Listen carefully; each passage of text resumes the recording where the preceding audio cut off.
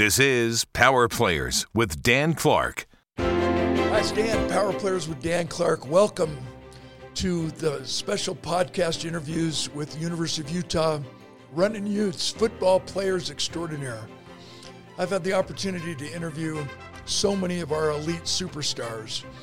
And as a reminder, my friends, when you're a fan in the stands, it's amazing how we have to educate one another because so many people don't realize the fundamentals of football. Not every play is designed to score a touchdown.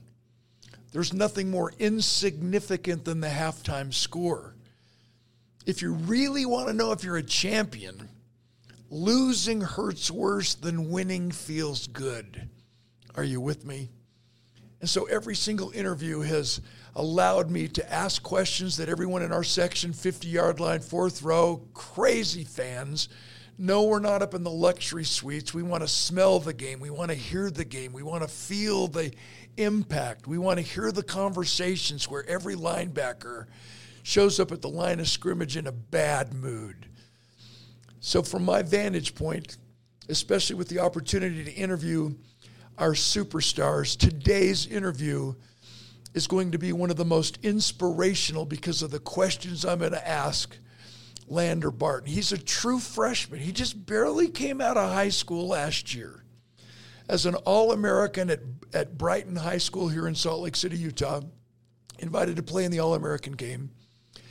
And with so many accolades as a superstar high school player, when I played football and baseball at the U, so many athletes who were superstars in high school did not make that transition into the college level because they lacked the speed, they were extraordinarily strong or whatever as a high school player, but somehow that didn't translate into becoming a superstar at a D1 school.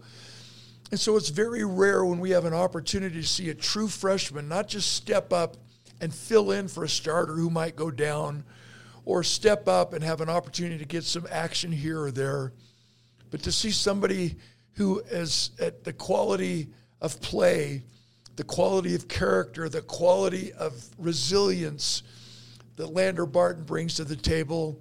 Hang on to your seats, my friends. I think you should even pull out a yellow pad and a pen because I'm going to ask him some questions that will help you as high school athletes prepare yourself for scholarships to make that transition into the D1 or D2 or JUCO world. But I also want to talk about his family influence and how important it is for you to put family first, football second, and taking care of your teammates, your friends, probably in that order, all under the understanding of family, faith, country, and all those wonderful things that make this Utah culture so extraordinary. This episode is brought to you by Berkshire Hathaway, one of the most amazing national companies on the planet with a special focus on our Utah market. Lander, it's such an honor to have you here. How old are you? 18 years old. I could not believe it when I read that, dude. You play like a seasoned senior. Let's talk for a second. So how did you grow up? And I want to, in the formal introduction that everyone heard that I previously recorded, we know about the royal blood flowing through your family's veins. And it begins with your mom, Mickey, not your dad, Paul. Let's not throw him under the bus, but come on. It's true. She's an All-American. She's in the Crimson Club Hall of Fame at the University of Utah.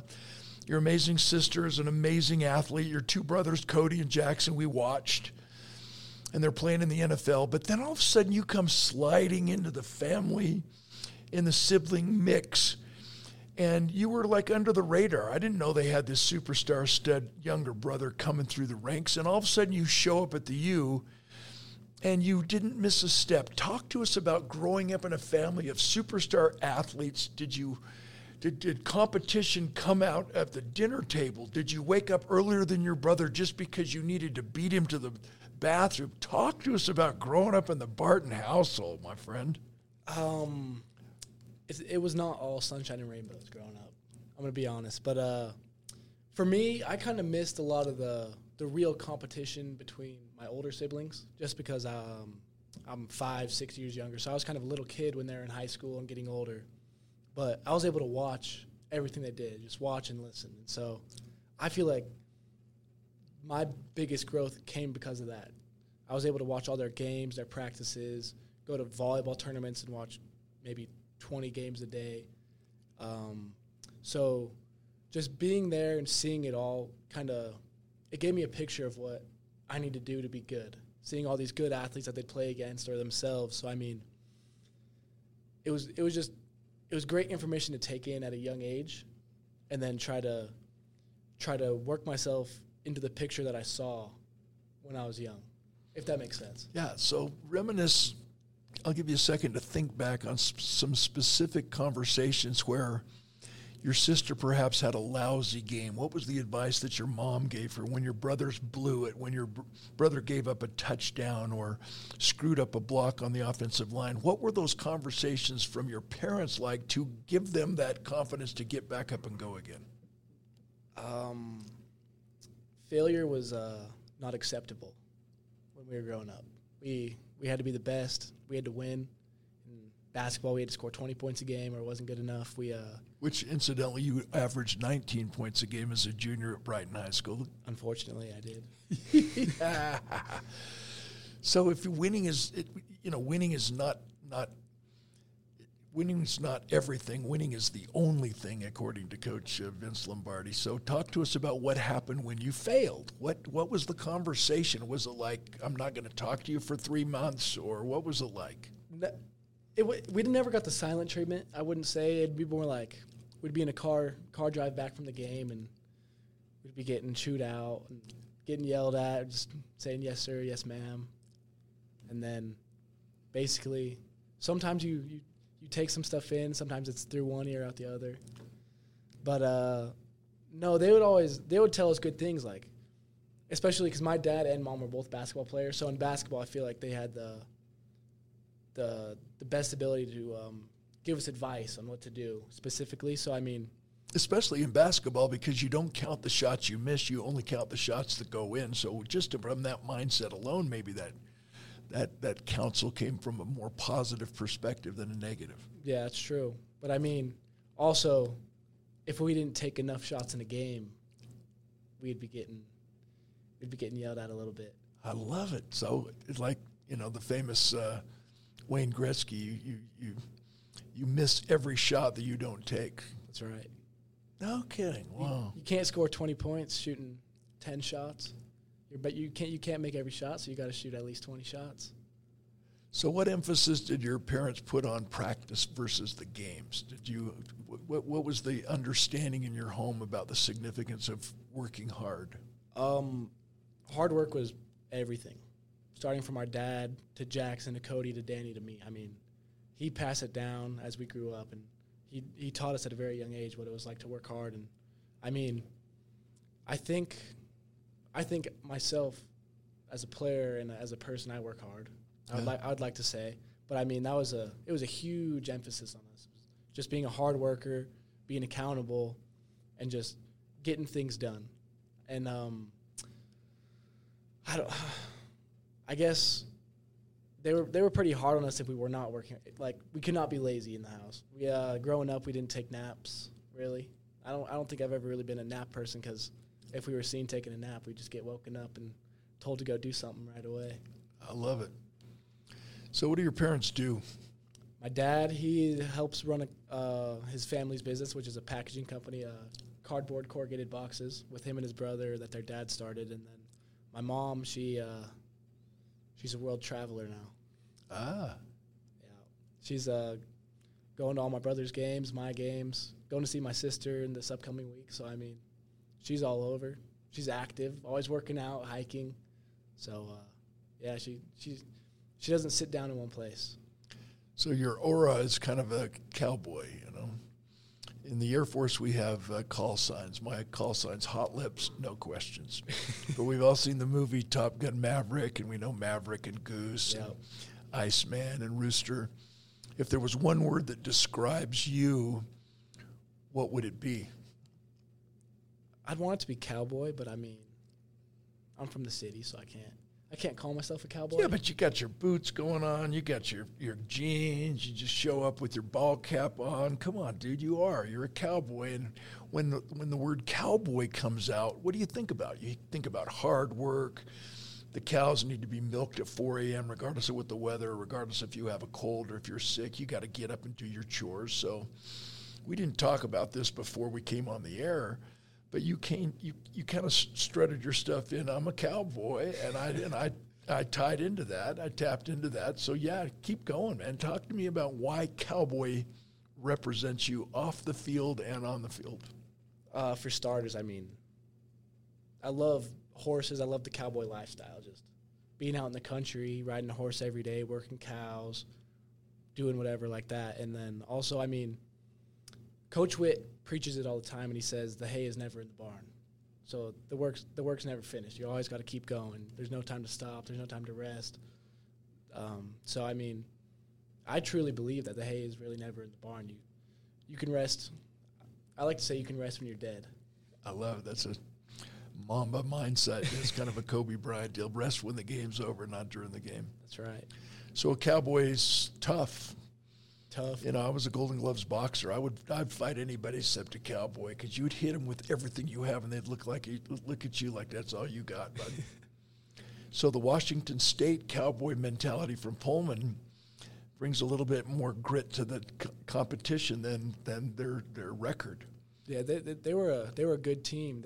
They fought hard. They had good players out there. They were making plays. They were disciplined. So I mean, we didn't take that game for granted. We knew what we were getting into that game.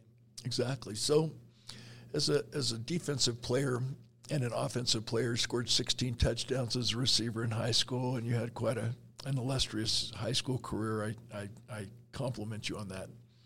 But then when you come to the U and they make you a defensive linebacker, I noticed that they move you around. Sometimes you're blitzing in the A-gap. Sometimes you're out on the slot with your agility, with your size, 6'4", about what are you right now, 230? Yeah, 230. Yeah, and incidentally, for all the ladies listening, I was in the training room when he was getting some extra work done on his knee. And you're a specimen, dude. You've really taken good care of yourself, and you're pushing so hard as a true freshman. You blow my mind. So as a versatile linebacker, going inside, going outside, taking people on man coverage, what's your favorite part of the game? Is it the run defense? Do you like just standing there and showing up in a bad mood, or do you like the open, wild freeness of dropping into pass coverage? What's your favorite part of the game? I actually had this question earlier on air. They asked me if I liked pass game or run game. I honestly like both, because run game, it's the physical aspect of football. You're coming downhill, smacking people in the mouth. But pass game really shows intelligent, knowing route concepts, where to drop, where the quarterback's really wanting to put the ball if he recognizes your coverage. So, I mean, I feel like I don't like run or pass, but I like the aspect of playing linebacker of being you got to be smart. You got to be intelligent. You got to know what's going on everywhere on the field, offensively and defensively. So how do you gain that competitive advantage? Is it only through film study, or do you just prepare yourself and push yourself, competing against yourself in the locker room and the weight room and the nutrition? Talk to us about your regimen. How do you prepare and keep yourself as an elite athlete? I mean, it's all of it. You got to be able to be in the film room every day, constantly in there watching film, studying not just the opponent, but yourself, your team. And then for my regimen, I mean, you got to work out. It's season, so people tend to kind of lax on their workouts. But, I mean, you still got to push yourself if you're lifting out 2 or 3 times a week. Try to strain your muscles, and then eating's a big part of it. You got to get your calories in, and then you got to get your water intake in, and then you got to save that time for the taking care of your body, the treatment. You got to be able to ice, get some compression on your legs, get a massage, anything like that. And personally, I go to Pilates probably 2-3 times a week. Oh, wow. So I feel like that's been a big advantage to me, trying to keeping me flexible, keeping my core strong, my joints mobile and strong, and just working on any part of my body that's kind of hurting or bugging me at the time, just working that out and getting stronger. Have you ever sustained a serious injury in all of your years as an athlete? Yes, I have. My freshman year of high school, in football season, I fractured my L5 power bone in my spine. How'd you do that? In a game? No, it was kind of over time. Because growing up, I'd always have back pain. So I think it's kind of always been the same thing. And then I finally got x-rays, and it showed the fracture in it. And then something else called, I can't even pronounce the word. We call it the spondies. So basically your spine kind of starts slipping out of place a little bit. So were you always a big kid for your age then? Maybe that had something to do with your growth? I think it could either be growth or genetics. I don't really know. Maybe a thinner power bone in the spine. Or it could have been growth, because I've always been kind of a taller kid for everyone else my age. Or I wouldn't necessarily say I was heavier. I mean, I was heavier because I was taller. Yeah. But not like a big, thick kid. This podcast episode is brought to you by Berkshire Hathaway, one of the most iconic brands in the real estate world. We thank you so much for your Utah athletics support. So how did you recover from that injury? Because a lot of folks, you know, I remember when I had, I'm old, I had my hip replacement. And the kicker on that is your rehab. Yeah. And so I chose to go to the Park City Hospital because they take care of the Olympic athletes, and the mindset of pushing that athlete beyond anybody's imagination allowed me to recover so fast, and I've never had a bit of pain since. I just came back, worked hard. Yeah. So the mindset of a family orthopedic, someone who says, oh my gosh, look at this, look what happened to your spine, you can't ever play again, I'm so sorry. And obviously you didn't take that advice, so what was your rehab?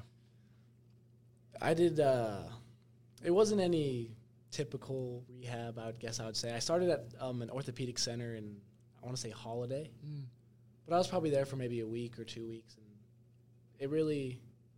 they did good stuff, but I went to this lady, I'm not going to say her name, but it was a Pilates instructor, and I actually started going to her 3 days a week consistently when I was 14 years old, since the time I broke my back, and we would just work on all sorts of things weekly, and my recovery process was very fast, and I was able to heal the fracture by maybe February.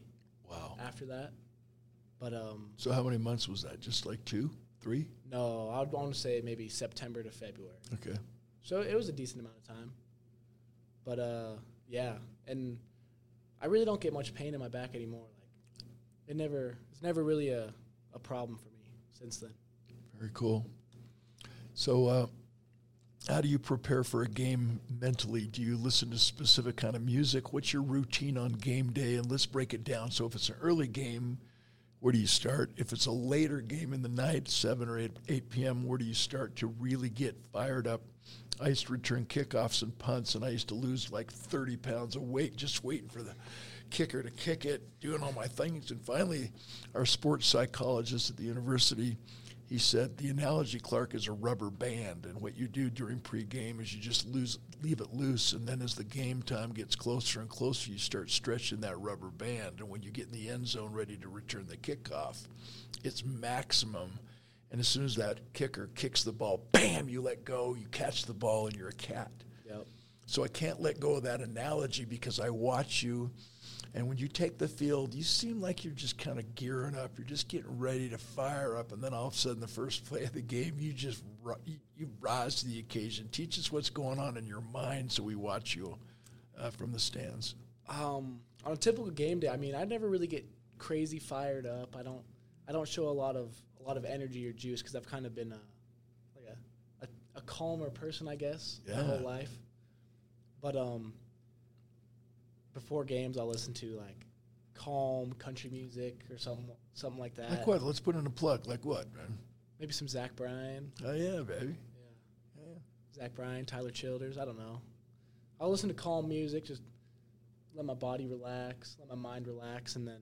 I'll give you one of my country hits. Had I shot you when I met you, I'd be out of jail by now. That'll fire you up for third down and long.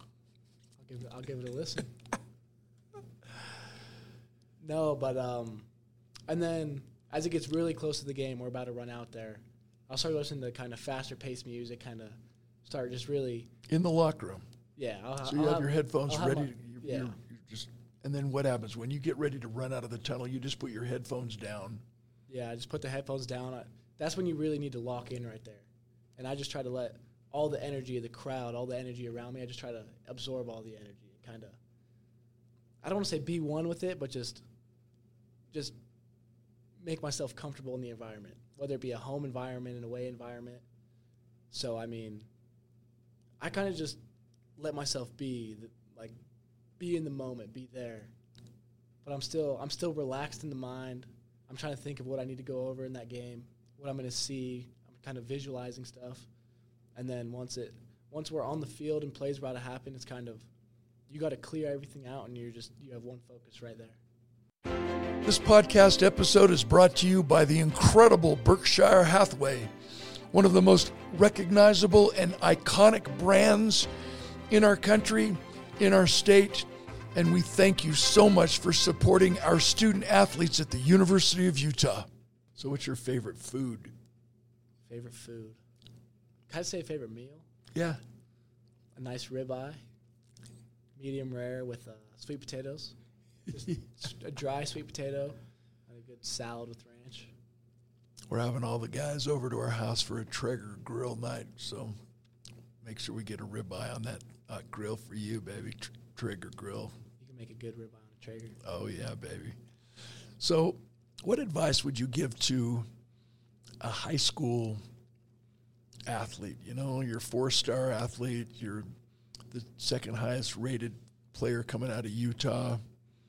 You have all these accolades nationwide, and yet you decide to come to the University of Utah. Why did you choose the Ute? And don't give it to me that my brothers played here, my sister, my mom, my dad. It's expected of you. You had a chance to go to multiple schools. Drop 2 or 3 names that recruited you, and then just tell us why you chose the University of Utah. I mean, I was recruited by a lot of the West Coast schools, a lot of the Pac-12 teams. Some SEC, ACC. But really, the biggest reason coming to Utah is my home. I can see my family, but I can also live away from my family about 20 minutes. And then also, people kind of look at Utah's a big program, and it's been on the come up for the past few years. But I feel like I don't know, but I don't want to say it because I don't want to get a bad look. No, come on, baby. People might not view Utah on the same level as maybe a Ohio State or a Michigan or an Alabama like that. But really, when I was looking at school, I wasn't choosing the school for their name. I was picking a school because I knew how they could develop players and use players in their system, and how to become a better person, a better man. Because if football doesn't work out, you still gotta live life. Mm-hmm. And from Utah's history, they've always been great, and probably, I want to say, I'm not certain on this, but probably top in the country at developing 3-star athletes, 2-star athletes into NFL products. 4 and 5-star athletes. Oh yeah. Yeah. So you came out as a 4-star, and clearly as a true freshman, you become a 5-star. And you think that's because of the Utah influence, Whit's philosophy and Harding's philosophy on the offensive line, and everybody who contributes, Scally. Oh yeah. I mean, there's no easy days in Utah football. I mean, it's always a grind. You're always working hard. In practice, I mean, Coach Whit preaches. I mean, we're a hard practice team. We don't practice soft. I mean, we go hard. We run to the ball. We'll hit on days we're supposed to hit. So I mean, I feel like going through that every day, you're bound to develop and become a better player quickly. So, I mean, coming in for spring ball really helped me with that, learning the speed of the game, getting more physical, being able to handle linemen. So, I mean, yeah, the physicality, the speed that we practice with, it makes a whole difference. Yeah, and you can tell that on the field. So if you were going to make a recruiting video, what would you say to a young high school kid? Why should they come to the University of Utah instead of, taking a $1 million bribe in an NIL deal to go to Alabama? mean, I guess I would ask them where they see themselves in 4 years. And if they're really serious about football and they see themselves in the NFL or getting ready for the NFL, then Utah's a great place because they'll develop you and make sure you're able to get there or at least have a shot to. Mm-hmm. And I remember Coach Mack was my coach, and we were at a program, and he quoted a statistic somewhere about 93% of D1 athletes, maybe even D2, D3 college athletes end up living in the city where they played college ball, because you get a chance to meet the movers and shakers and the influencers in our community and really, create those lasting friendships, those bonds. Yeah. And obviously you're doing that right now. If you had a message for the NIL community, the name, image, and likeness, how can we help Utah athletes? How can we help the current Utah athletes to stay here because they know how much we care, and sometimes we need to step up financially, not just emotionally, and with our amazing culture of family first and mission always. What advice would you give to the NIL community, the business community, on what we can do to help recruit the 4- and 5-star athletes like you to come to the U in case money seems to be the issue? Well, what's the differentiating factor of why they come to Utah? You've already said it, but let's just tie the money in, because if you come for money, you'll leave for money. That's no way to develop loyalty in a program. And it seems like the continuity of our coaching staff has got to be a plus, where the coaches have been here, they will remain here, they've been here forever. Yeah.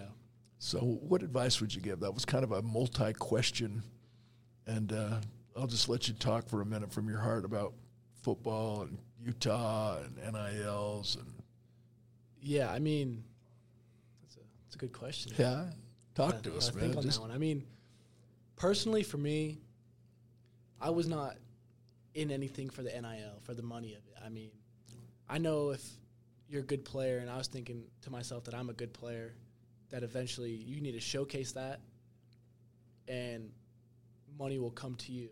Or not, it won't come to you, but opportunities will show up that you can take advantage of. So I wasn't really in the recruiting process looking for who's going to pay me or who can pay me more.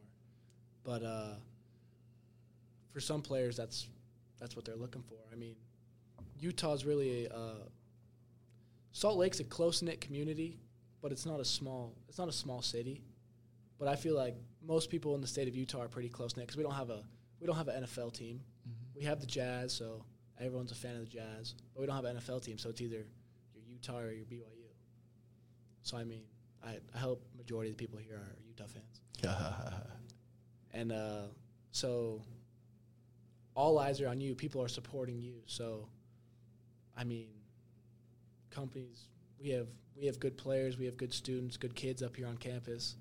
Some are coming from far places they're coming to Salt Lake City, Utah. People think there's Mormons in Utah. That's about it. Yep. So, I mean, there's a lot to offer, and a lot of people, it's new faces. So, I mean, it's kind of an uncomfortable environment for some people. And, I mean, companies can recognize that and see they're a good kid. They're a new face in an unfamiliar city. And so a little extra money wouldn't hurt. Absolutely. So were you here when the tragedies with 22 and 22 with Jordan and Lowe happened, or did you come in on the aftermath of that? I was not on the team at the time, no. And how has that impacted you? I've mentioned this a couple of times with other interviews with some of the players about what really brings tears to my eyes is when we get to the fourth quarter, they replay that video, and the opposing team acknowledges. Yeah. So we're playing USC. They're in the battle of their life. So are we. And there was about 7 or 8 of the USC players who broke away from their team huddle, and they just stood and looked and clapped. Yeah. How does that impact you as a player, knowing that tradition matters, that players are more than just muscle and bone going through motion? They're real men that you honor, that you love. That's what reminds us about it's more than football when that comes on at the beginning of the fourth quarter. What does that do to you emotionally as a young man as far as the tribute that you play to those fellow players every single game? I mean, it's like you said, it's more than football. When I didn't personally know Ty or Aaron, but I mean, every time we see those videos, it reminds us that it's something bigger than football. It's something bigger than just playing the game. I mean, you have a reason why you're doing it. I mean, each person is out there for their own reason, and so I mean, it's just a great reminder of that. And we're just here to play a sport together, but everyone has their own things they're going through. I mean, I could be going through something, and my teammate could be going through something completely different, but we both are going through it, but we're going through it together, and you have each other's sides. I mean, I don't know. It's just it's a great reminder that everyone's here for each other, and we're playing a game we love. So, I mean, if you're hurting, just lean to your brother because he knows what you're going through. Absolutely. So, in conclusion, how does that translate into life? So you're obviously going to make it in the NFL. You'll be, playing hopefully against your brothers sooner than later. What have you learned from football that has turned you from a boy into a man at 18 years old? You're one of the more mature young men I've had a chance to meet. You play like a superstar, senior. How does that equate to you off the field when you finally put the pads away and you have to just be, Lander? I mean, playing football teaches you really what it's like to work. What it's like to work, and I don't want to say suffer, but to go through pain and push through that pain. And so, I mean, playing football and getting ready to come to the U, I kind of put myself in a hole where I really stay to a strict schedule, strict diet. Well, I'm not that strict of a diet. I'm still a kid. But a really strict schedule, hang out with friends every once in a while, but really my social life was nothing crazy. And, I mean, it just taught me to be able to grind and work. And then if you do that and are able to do that, you can really achieve what you want. And, I mean, that could come with anything. That could come with weight gain, with a job outside of football, a business job, or a sales job. But, I mean, yeah, that's the biggest thing I've really learned is just to work, hard work, and to grind. I love it. So from a philosophical perspective, let me just throw one favorite quote around Lander Barton's interview here. As I've listened to him and tried to listen in between the lines, I think he epitomizes one favorite quote that if you sit around wondering whether or not your glass is half empty or half full, you've missed the point. It's refillable. Thinking positive or thinking negative doesn't fill up the glass. The pouring does. He's talking about work ethic. He's talking about Tim Grover's book on winning, where when someone says, what is happiness? And they say, La La Land. And he says, no, Michael Jordan, Kobe Bryant. Lander Barton say, no, happiness is pain, it's sacrifice, it's work ethic. It's getting back up and going again and pushing yourself to your ultimate capacity and potential as a human being. So I appreciate the philosophies he's taught us about what it takes to really be successful in any aspect of life. Remember, it's easier to act your way into positive thinking than it is to think your way into positive action. You can think your way and say, we're going to win this game, but unless you put in the work, can't expect the win. And you just epitomize hard work, bro. You epitomize character and class. And I can't wait to watch you play again and again. And when you're playing on Sunday, I hope you'll remember your experience at Utah, because we love you, we honor you, and you have inspired everyone in the fans to just work hard once the game's over. And thank you so much for that example as an 18-year-old superstar. Oh, thank you. You're awesome. Go Utes.